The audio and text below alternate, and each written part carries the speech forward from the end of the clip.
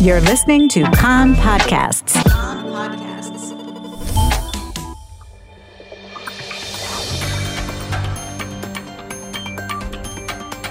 You are listening to the English language news of Kan, the Israeli Public Broadcasting Corporation. Good afternoon. It's 2 p.m. in Israel, Monday, November 13th, 2023. This is Aryeh O'Sullivan with the top news at this hour. Conflict in the northern border. A short time ago, alarms were sounded in Tzfat and settlements of the Upper Galilee, as well as in the area of Akko and Kiryat Bialik near Haifa, due to a suspected infiltration of hostile aircraft from Lebanon, rockets and missiles. Earlier, Hezbollah fired anti-tank missiles at an IDF outpost in the Shatula area of the Galilee and at the Tu'ah. The IDF fire. Mortar rounds were fired near Margaliot, sending the residents of the area there to seek shelter. Most of the residents in the towns and villages on the northern border have been evacuated as Iranian-backed Hezbollah intensifies its attempts to strike at Israel in its support for Hamas. Following yesterday's multiple incidents on the northern border that left over 20 casualties, IDF spokesman Rear Admiral Daniel Hagari stressed that although the army is now focused on Gaza, the IDF was also poised in the northern front at a high state of readiness. He said Israel held Hezbollah and the government of Lebanon responsible for every shooting that carried out from Lebanon. The citizens of Lebanon will pay the price for this lawlessness and of Hezbollah's decision to be the shield of ISIS, he said. The IDF spokesman said that the military has plans of action to change the security situation in the north so that the residents of the north feel safe to return to their homes. Meanwhile, the IDF is intensifying its attack on the Hamas in the Gaza Strip. Air Force and ground forces have carried out 4,300 strikes, including against hundreds of anti-tank launching positions and about 300 tunnel shafts. IDF spokesman Daniel Hagari said forces have struck some 3,000 terrorist infrastructures, many inside of booby-trapped buildings, and including hundreds of Hamas command and control centers. He said that the forces continue to hunt down the leadership of Hamas and attack it. We will reach everyone, Hagari said. The IDF has also struck targets in Khan Yunis, where Hamas terrorists have an extensive presence. The IDF spokesman in Arabic has again called on residents of the northern Gaza Strip to move south through the Salah ad-Din Street Safe Corridor. The safe passage will remain open until 4 o'clock this afternoon.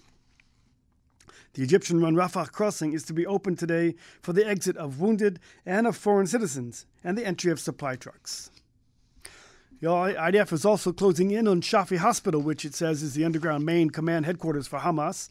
Reuters reports that an Israeli tank has already reached the gates of the hospital compound.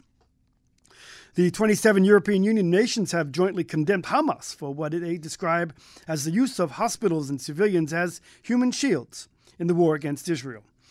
EU Foreign Affairs Chief Joseph Borrell announced this condemnation, but at the same time he called for Israel to display, quote, maximum restraint against targeting in order to avoid human casualties. The IDF has released the name of 2 fighters in the commando formation who fell in battle overnight in the northern Gaza Strip. Major Issachar Natan, 28 years old, from Kiryat Malachi, and First Sergeant Itai Shama, 21 years old, from Rosh Ayin.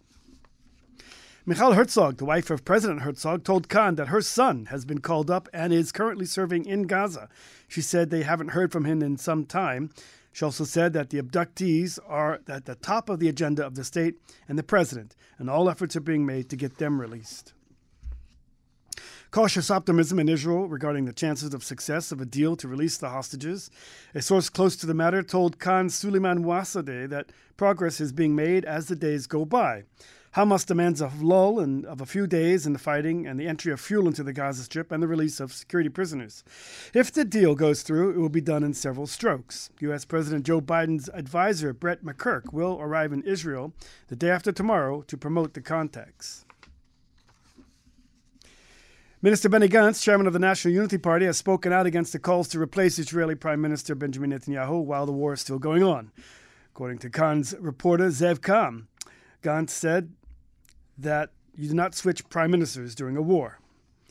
Discussing the replacement of the prime minister right now is, quote, nothing less than hallucinatory.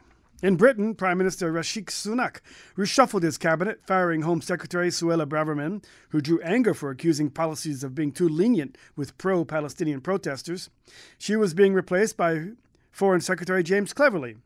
Former Prime Minister David Cameron has been brought back to now serve as Britain's Foreign Secretary.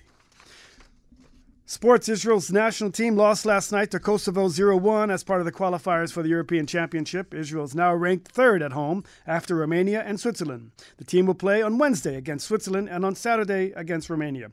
Both games will be broadcast live on channel Khan 11. Taking a look at the weather, and cooler temperatures and rain is forecast from tonight, spreading from the north to the center of the country.